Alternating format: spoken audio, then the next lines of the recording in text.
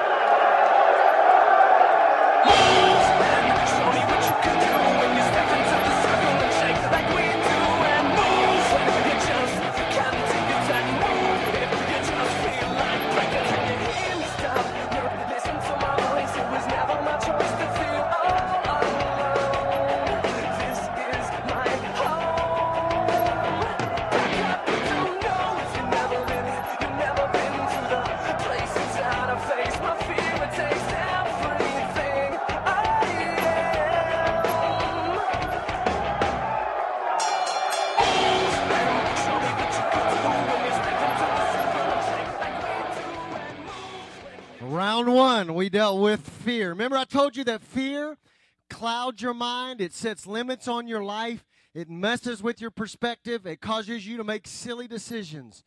Then we dealt with death, and we proclaimed to you on Easter morning that Jesus has dealt with death ultimately, and therefore He makes life, gives us life emotionally. He gives us life relationally, and ultimately He gives us life spiritually. Then last week, we slugged it out with addiction, and we had a pretty interesting thing happen during altar time, and we had people raising their hands saying, hey, I'm dealing with an addiction of some type or sort, and so we've been praying for you folks that were a part of that, and we just believe that God is breaking that.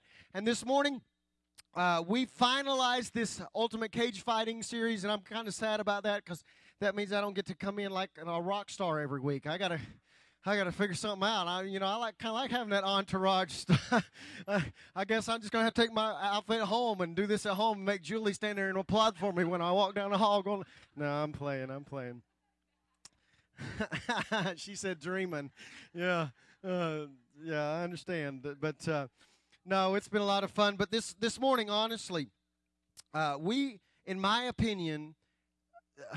I was nervous about this morning, just to be honest with you, and I'll tell you why. When we met as a creative team, I have a creative team that helps me come up with ideas and suggestions, and I told them I wanted to do a series about cage fighting, and as we got together, we talked about the cages that we all face, and somebody piped up and said, the cage of religion, and I was like, I don't think so.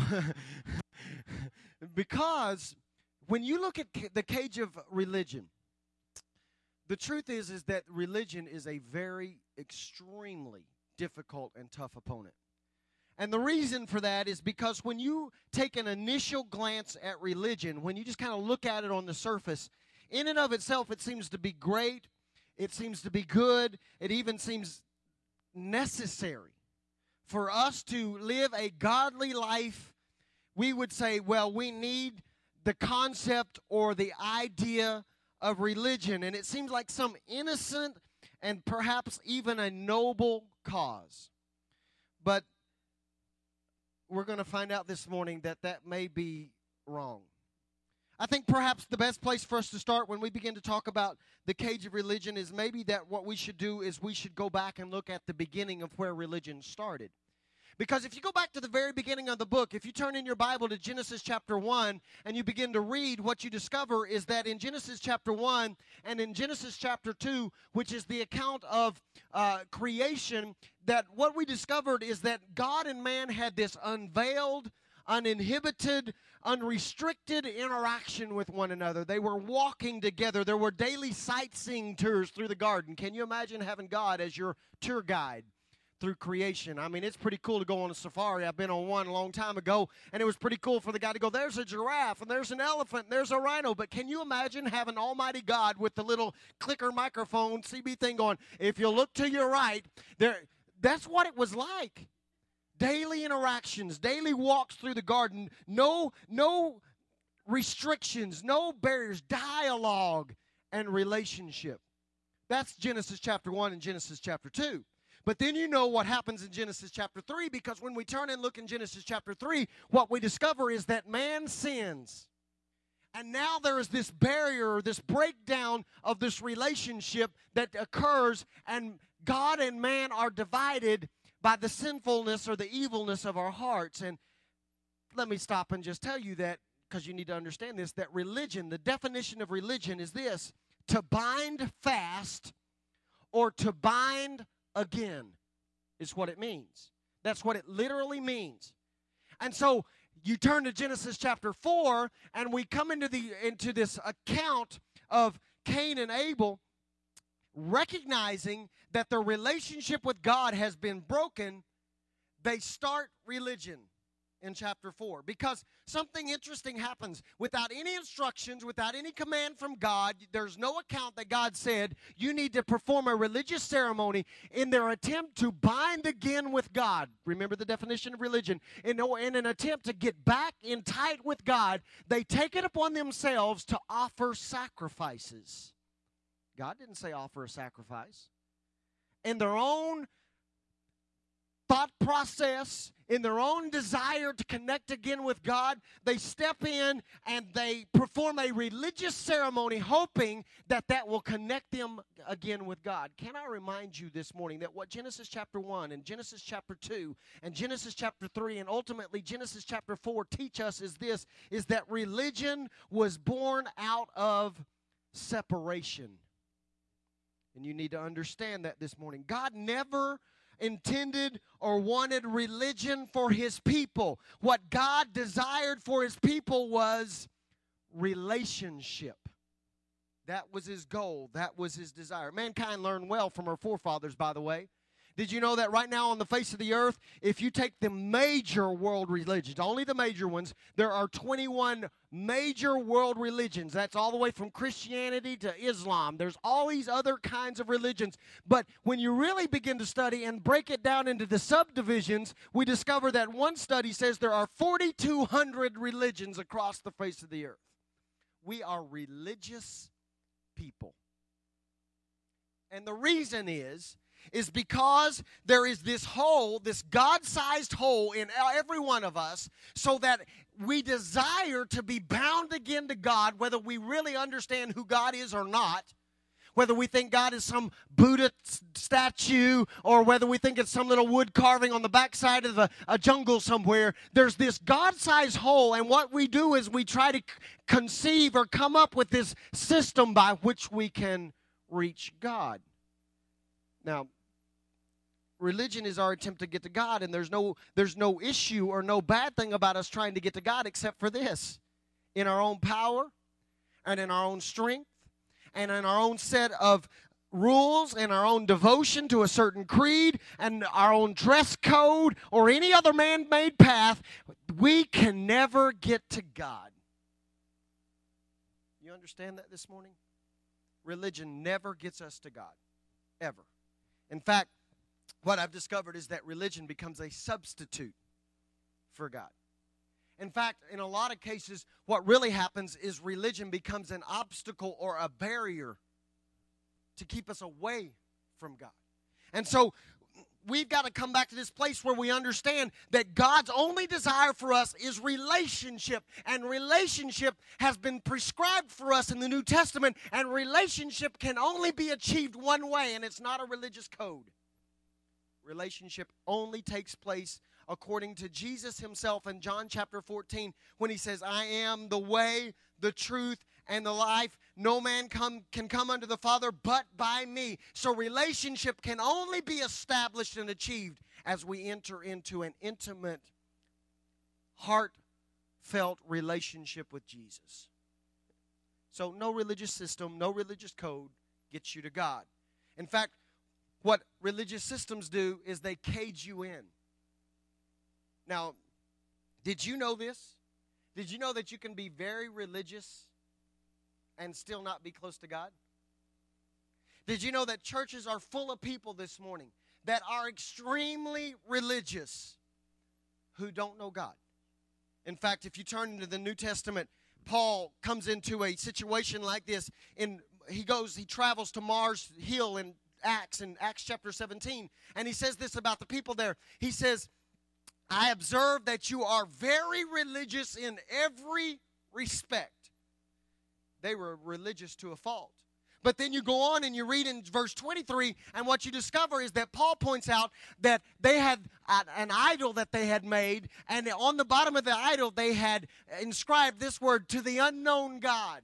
They were extremely religious, and they worshiped that idol even though they didn't know who they were worshiping. And my concern is that some of us are so religious, but we have no clue who we are worshiping. I want to tell you that Paul understood that regardless of how religious you are dead unless you know the one you're worshiping. Religion is self-sterilizing. It produces death. Religion minus relationship cannot sustain life. Do you understand that religion without relationship only produces death? You know what Paul discovered? There was no life on Mars. That's what he discovered. And that's exactly what's true for us.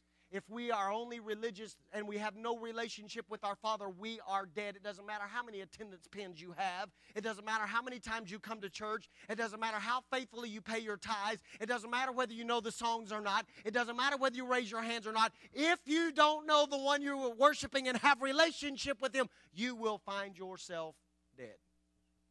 Religion cages us in. I find it pretty interesting that in the course of the New Testament, when Jesus was walking on our planet, I discovered something. He had a very contentious relationship with religious folks. Have you ever noticed that when you read in the New Testament, that this just blows my mind, but Jesus didn't get along with church folks very well. In fact, he liked to call them names. He called them like snakes. Well, that's how you influence people and win friends, isn't it? He called them snakes, and he called them whitewashed tombs, and he called them fools, and he called them hypocrites. By the way, hypocrites were in the church then too. They've been around a long time. It's not a new thing. They're always been in the church. Jesus was very brutal with church folks. In fact, I discovered this. He dismissed church folks on a number of occasions, especially when he was getting ready to heal folks. He would get rid of the church folks, and he dismissed them with his words sometimes, and sometimes he went one step further and dismissed them with the sting of a whip. He didn't deal with church folks very well. These were the most religious folks of the day. Do you know that the Pharisees and the scribes and the Sadducees had studied God's Word, and they had dug into God's Word? They were faithful to studying Scripture. They read the Old Testament. They knew it backwards and forward. And out of that reading, they had discovered that there were 612 rules in the Bible. And therefore, this shows you how religious people can be. They made 2,000 rules about the rules. You know you're religious when you make rules for rules.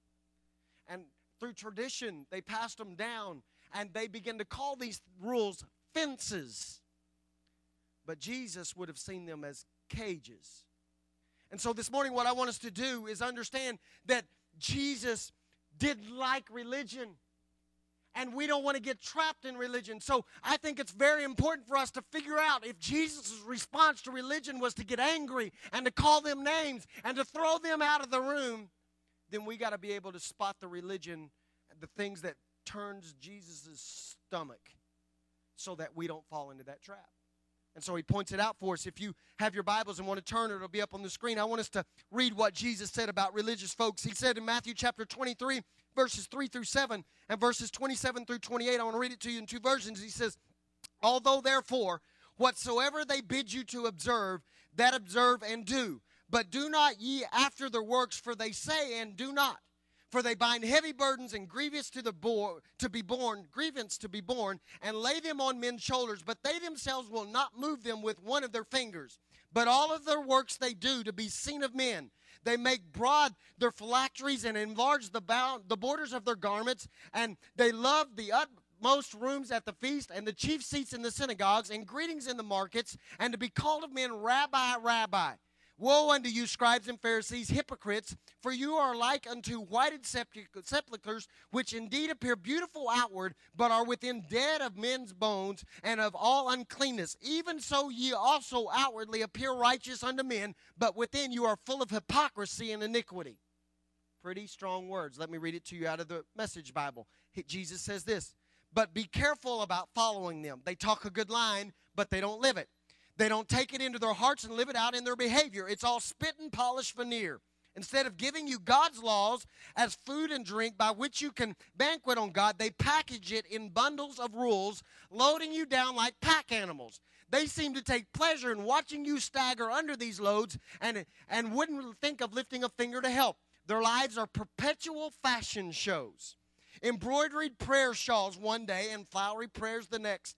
They love to sit at the head table at church dinners, basking in the most prominent positions, preening in the radiance of public flattery, receiving honorary degrees, and getting called doctor and reverend.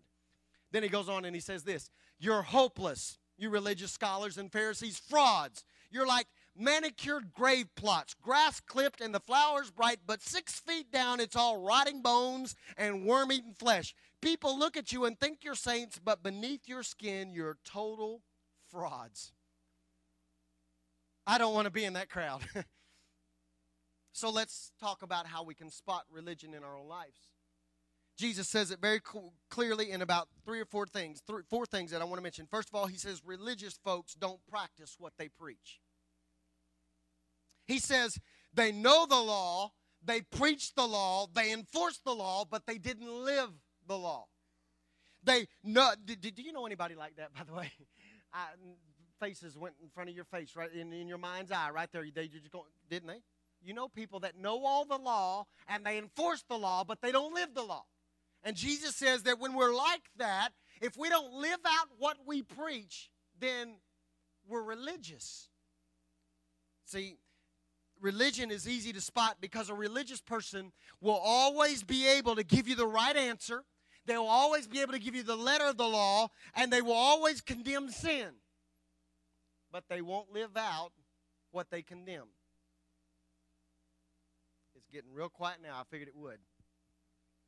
Religious folks are very good at pointing out other people's sins. Have you ever met somebody that could always point out everybody else's sins but never see their own? Have you ever noticed that the other car's headlights are always brighter than yours? Oh, come on now. I know you're not like me. I sit there and blink them, blink them, blink them, blink them, blink them, driving me nuts. And then I realize my headlights are just as bright as theirs are. That's the way we are when we're religious. I see the sin in you, but I never see the sin in me. I have forgotten about that teaching about the beam and the speck. Jesus says, look, if you're going to be my followers, then what you've got to make sure that you do is you can't be so religious that you don't practice what you preach. It's not enough to come in here and preach about giving if you don't give. That's why if you want to see my giving statement, I'll give it to you anytime you want to see it. I'm not asking you to do something that I'm not willing to do. That's why it's hypocrisy to stand up and say you ought to worship God if we're not worshiping. That's why I don't hang out in a green room. I'm not building myself up. I'm just giving you some practical examples. That's why I am not going to hang out in a green room while you'll worship and I'll just stroll in with an entourage about 3 songs in. That's hypocrisy. I am saying to you that whatever we preach from this pulpit or whatever you preach from your pulpit, because see, you have one too. It doesn't light up and it doesn't have the cool logo on it. But you have a pulpit in your daily walk that people are listening to, and if all you can do is point out their sins and never deal with your own sins, Jesus would go off on you. We cannot be guilty of not practicing what we preach. A surefire way to figure out whether you're caught in the cage of religion is this. Listen to how you talk about other people's sins. It'll point it out every time. The second thing Jesus says is that religious folks make it hard for people to reach God. Have you ever met anyone that makes it harder to reach God than it was for them? I don't know how you reached God, but I just followed Scripture. Scripture said that if I pray with my mouth and I believe in my heart, I confess with my mouth and I believe in my heart, and I believe on Jesus and what He's accomplished for me on the cross, then I'm saved. Right? What religious folks do is they get in easy like that, because it is pretty easy. It's not cheap, but it's easy. They get in like that, and now that they've met God, they in turn look around and say, now that I know God, you shouldn't be able to get in that easy. Because what you ought to be doing is cleaning up and quit your smoking and quit your drinking and quit your carousing and quit your gambling and quit all the stuff that we preach against. And when you get all that right, come and see me and I'll teach you how to get to God. When all they did was pray. And what religious folks do is they set standards that keep people away from God instead of making it easy to get to God. Somewhere along the way, religious folks somewhere, and I'm not saying they're in the room, but they might be. Check yourself this morning. I've been checking myself all week. What religious folks have done is come to the conclusion that it is our job to clean folks up and then get them to God. When the reality is that our only job is to get them to God. And then it is God's job to clean them up. Now, please don't get me wrong. I am for holiness. I'll just give you some examples. Like, I've never been to a movie. I'm not saying you shouldn't go. I'm just telling you my background, all right? I'm being real with you. In my upbringing, you didn't go to movies. So I haven't been to a movie. I've been to a dance. I just didn't dance. I stood on the side and watched them. My high school prom, I didn't dance because we were supposed to be holy, so I didn't dance. I still don't wear shorts. I wear long pants because I realize I don't have a healing ministry. And if I wore shorts, I would have to heal you from blindness every week. And so you ought to thank me for that later. But I was raised that we don't wear shorts. Now, my kids wear shorts, so I'm not preaching against shorts. Please hear me this morning. I am not against holiness. But I want us to understand something this morning. Do you know who's supposed to be holy? Holy folks. What are you saying? Why do we expect sinners to act like saints when they're sinners? Sinners aren't supposed to talk like us, aren't supposed to dress like us, aren't supposed to not go where we don't go because they're sinners.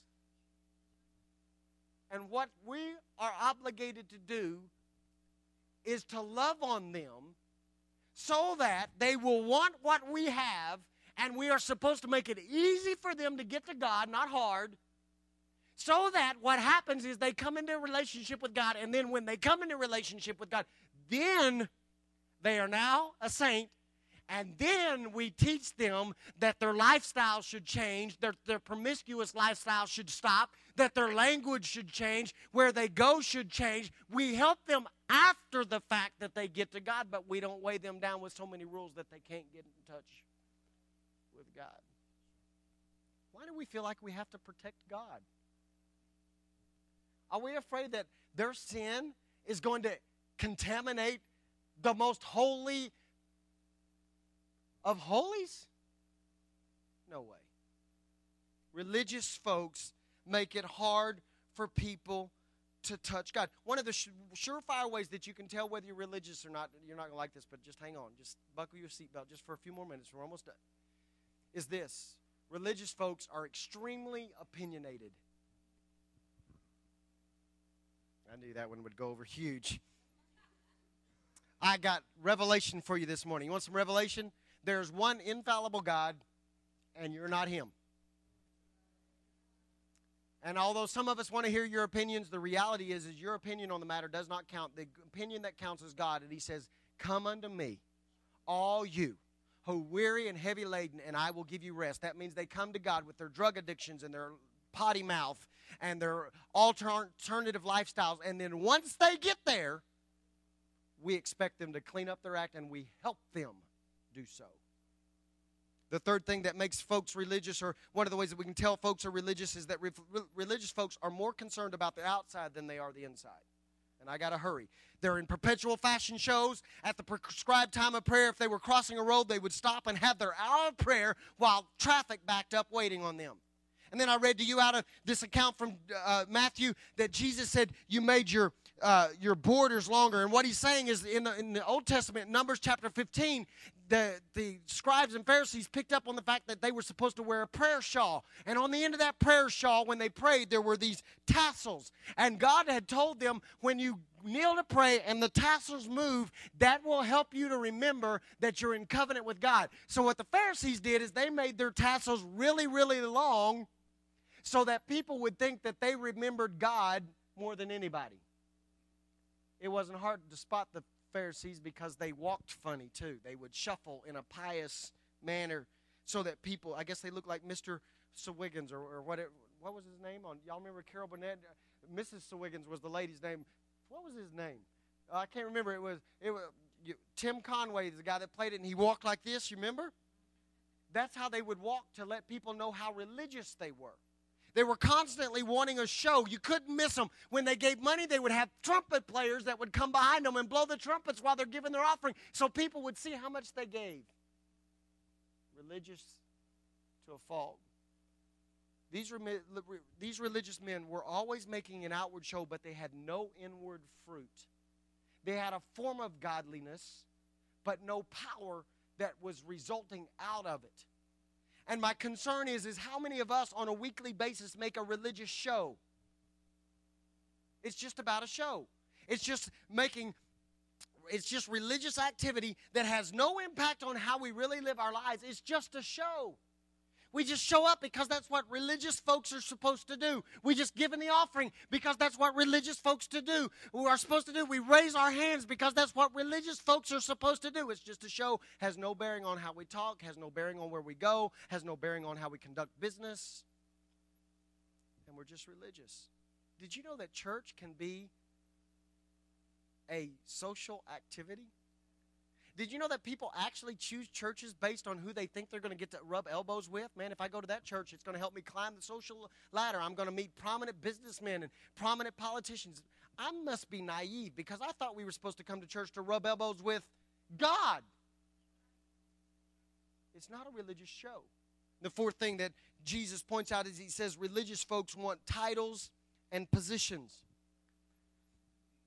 I don't need to say much here because it's self-explanatory, but did you know that right now down at Kinko's, somebody's probably standing in line getting themselves a business card made they're adding the word apostle or prophet or pastor or oracle or disciple or greatest preacher on the planet or something because they think that if they will do that people will honor them. I think as a body that what we need to get back to is operating from this stance. Your gift will make room for you. I don't know where I got that from. It's just some book called the Bible. Why do we feel like that we have to add titles to our names? Why do we feel like we have to chase these positions that will elevate us in the eyes of man? Listen, if we just begin to live our lives and let our gifts operate, they will make room for us. You will not be an apostle because you call yourself an apostle. You won't be a pastor because you call yourself a pastor. You will be a pastor or an apostle or a prophet or an evangelist or whatever other term you want to put on there when you begin to operate in that gift. I've got a term that I want you to use for me as we live this life together. I got a great one. You ready for it? From now on, I want you to call me one of two things. Most of you do already, but as a point, I want to make. Why don't you call me this title? Steve. That was the name my parents chose for me. That is my title. But if at some point in this excursion together, this adventure together, somehow I begin to fulfill the role of pastor in your life, if you want to call me by what role I fulfill in your life, that's fine too. But if you can't think of what to call me, Steve will work just fine. Now listen, I understand this concept that you cannot receive people beyond where you perceive people. So I'm not coming to this conclusion that we should disrespect folks. If people have earned the honor and their gift has made room for them and they have fulfilled those roles, then we should honor them and call them what they are. But what I am saying is we shouldn't push ourselves to the front. We should let people call us what we are. So you don't need to call me bishop. I'm not a bishop. You don't need to call me glowing in the dark, mighty oracle of God. Okay? That's not who I am. But, hey, that's got a double-edged sword because I'm not going to call you that either. Religious folks want titles. Your gift will earn you a position in people's lives. Now, how do we escape from the cage of religion? Real quickly. 3 or 4 things, real quickly. How do we escape from the cage of religion? Number 1, we remember our first love. Can I ask you this morning, did you love the rules or did you love Jesus? When you first started, who did you love more? We got to return to our first love and get back to what our first focus was. Was our first focus holiness or was it Jesus? And what I am asking you to do is to get your focus back on Jesus, and all the other stuff will take care of itself. The second way that we get out of the cage of religion is that we remember that God is trying to get to us harder than we're trying to get to Him. Religion forces us to jump through hoops to get to God. Relax. I would encourage you to continue to do the religious things you do, like Jesus said we ought to tithe. The apostles said that we should gather together in attendance in church on a Sunday morning. So I encourage you to do the things that you're doing that are religious by nature, but I just want to change the way you do them. I want you to understand that just because you do those things does not mean that God is going to try harder to get to you. He's already tried as hard as He can. We got to get rid of this performance mentality and understand that we gather together, we give, we worship based out of love. I do the things that I do. Even though some people call them religious, I do those things for one reason, and one reason only, because I love Him. Not to make Him love me more, because He can't love me more than He already does. He loved me so much, He let His Son die. It'll never get any deeper than that. You're never going to impress God. Think about that just one moment. That is a powerful statement. God, who can speak worlds into existence with one word, is never going to be impressed that you got up at 8:15 on a Sunday morning, got dressed, and made your way to a service. That will never drop His jaw in awe. I can't believe they did that. No. You know what impresses God? When He sees His creation turn and say, I love you, and I do this because I love you. No performance mentality. The third thing that we've got to do is we've got to experience grace again. We need to go back and remember that we are saved by grace. We didn't earn it. We didn't deserve it. In fact, our righteousness is described in Scripture as filthy rags. And that's as good as we ever are, except for when we're in relationship with Jesus, and then His righteousness becomes our righteousness. We need to go back and understand that those who have been given much grace should in turn offer much grace. That'll deal with the rules thing right there.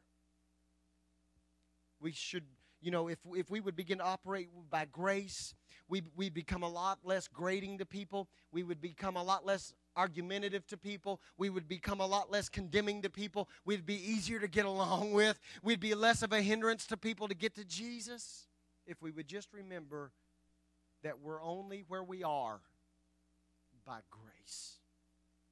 And the last thing that I think would help us is if we would get involved in true religion.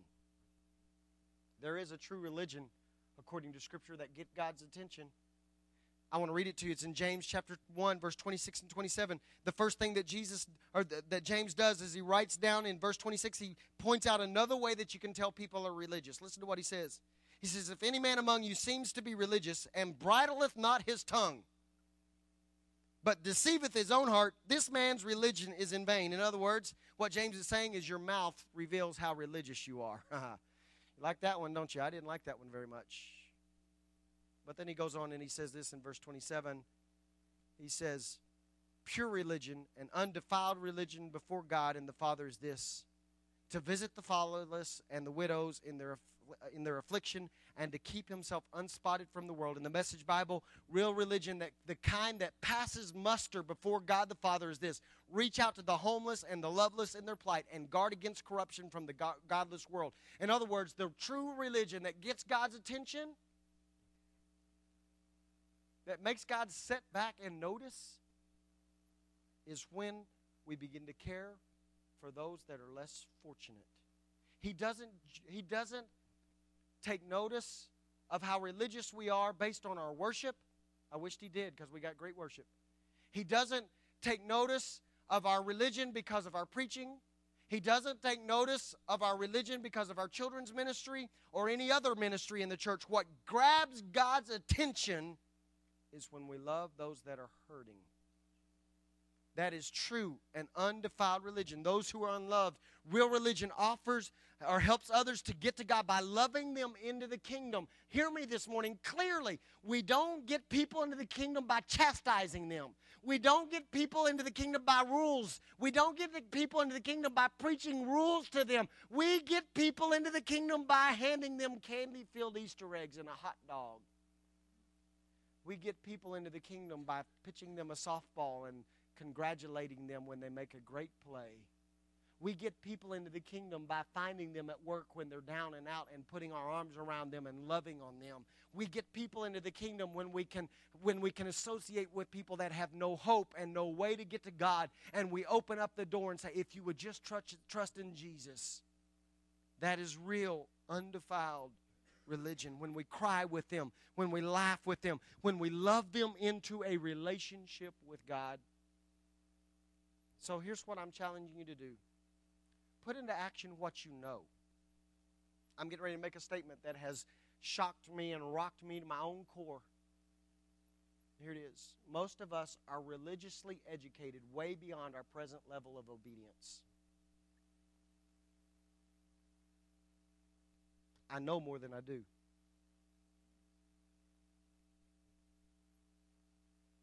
Paul dealt with religion in Colossians chapter 3. Or in chapter 2, he's dealing with religion. In chapter 3, he says, summarizing, he says this, rather than being religious, this is how I want you to live your lives. Don't be religious. Here's what he says in Colossians chapter 3, verses 12 through 14. So chosen by God for this new life of love, dress in the wardrobe God picked out for you, compassion. We should be compassionate, not religious. He says, have kindness. We should be kind to people, not religious. He says, have humility. We should be humble. Have quiet strength, discipline. See, I'm not doing away with the rules here. I'm just saying that we show people love first. Isn't that interesting? He shows compassion before he shows them the rules. Be even-tempered, content with second place, quick to forgive an offense. Forgive as quickly and completely as the Master forgave you, and regardless of what else you put on, wear love. It's your basic, all-purpose garment. Never be without it. That was his answer to religion. I want to challenge you this morning. How caged up are you by religion? Do you practice what you preach? Do you make it harder for people to get to God than it was for you? Are you more concerned about what other people think than you are about what God thinks? Is it just a show? Is it just performance? Is it just a religious act? I'm going to ask you two questions, or one question and one statement, and I want you to hear clearly, and then I'm going to pray. I'm going to let you go because I don't believe this is the kind of message that you come down and shout about. This is the kind you have to go home and chew on and do some self-evaluation. I would encourage you strongly to do what I've done all week. Sit by yourself this afternoon for about 30 minutes and ask yourself, how religious am I? Why? Because Jesus hates religious folks. At least if you cast them out of the temple with a whip and call them snakes and vipers and tombs, that doesn't sound like love language to me. I didn't read that in the 5 love languages that I read. You know what I'm saying? Question here. Listen carefully. Ask yourself this question this afternoon. How many of you would keep doing what you're doing? Church attendance, tithe, service, ministry. How many of you would keep doing what you're doing? Keeping the rules, keep serving, keep loving, if there was no fear of punishment and no promise of heaven? Would you still get up and come to church? Would you still give your tithes? Would you still sacrifice your time if there was no fear that you'd go to hell and there was no promise that you'd go to heaven? That's a tough question to answer. You know what I've discovered? Here's my statement and I'm done. Most men's righteousness is only an evil heart constrained by fear of punishment. Think about that a moment. What we count for righteousness in most cases is only the fact that people are scared that if they don't do right, they will be punished by God. Meaning that if they weren't scared of being punished, they would do what they wanted to do. You know what that says to me? Our heart is wrong. We do what we do out of fear rather than out of love. I want you to wrestle with this week. I want it to mess you up. So that at some point during this week, you have to sit down and you have to deal with this. Am I religious or do I just love Jesus?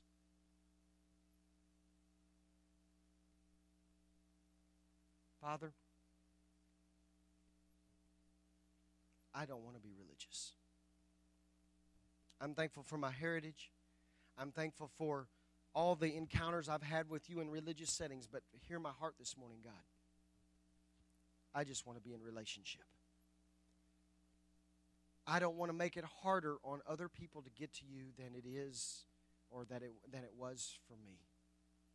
I pray this morning that what you would do is that you would challenge us to do what we do out of love rather than out of religious service and activity. This is a hard message, God. I understand that. And I pray that these folks that have been so faithful to be here this morning, I pray that they would now go home and be so faithful and diligent to sit down. Maybe on the ride home, they discuss it with the people they're riding with. But at some point, I pray that we would come face to face with this question this morning. How religious are we? Because I know this, God. If I don't know anything else, I know this morning. Religion was our idea. It wasn't yours. And it turned your stomach. Because your deepest, greatest longing is for us to be close to you and to be in relationship with you. So, Father, I pray that you would challenge us to our core this morning and deliver us and set us free from the cage of religion once and for all. And let us live a life that is bathed in relationship with you, that spills out into true religion, which reaches out to others and loves on others. In Jesus' name, every head bowed, every eye closed. I don't want to get out of here without doing this morning. If you're here and you don't have a relationship with Jesus, I didn't ask you if you were religious. Didn't ask. You may be the most religious person sitting in the room. You may keep all the rules. You may have never missed a Sunday in your life. You may have attendance pins down to your waist. I don't care. That's not the point.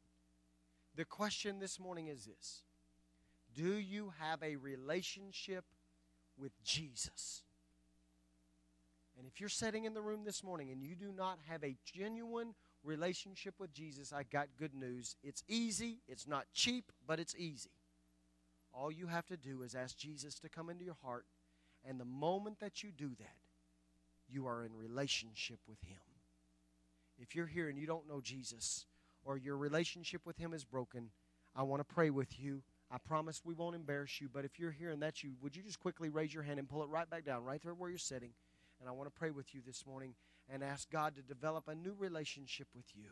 Remember, He wants to get to you more than you want to get to Him. Is there one? Not going to wait long. Not going to wait long. Father, I pray that you would strengthen our relationships with you this week. I pray that all week long we would examine our lives, examine our attitudes, examine our mouth. And let us discover how religious we are. And if we discover, like what I think I've discovered about myself this week, I'm pretty religious. I pray that what we would do is we would come back and remember our first love. I love you, God. More than I love the rules, I love you. More than I love attending church, I love you. More than I love doing anything else, I love you. That's why I do it, is because I love you. Father, I pray that we'd come back to where we remember the grace. I'm only here by your grace. Father, I pray that you would renew and strengthen my desire to be involved in true religion, which is to love those that are unlovable and to touch those that are hurting and to give them your love. And I pray that whether I would go to hell or find my place in heaven, I would continue to do the things I'm doing because I love you. In Jesus' name, amen. You're dismissed this morning. Love on one another. Thank you for being here. God bless you. It's been a privilege to have you join us for this time of ministry. To find more Passion resources or to make a donation online, visit www.passionchurch.tv. Remember, you can't live without passion.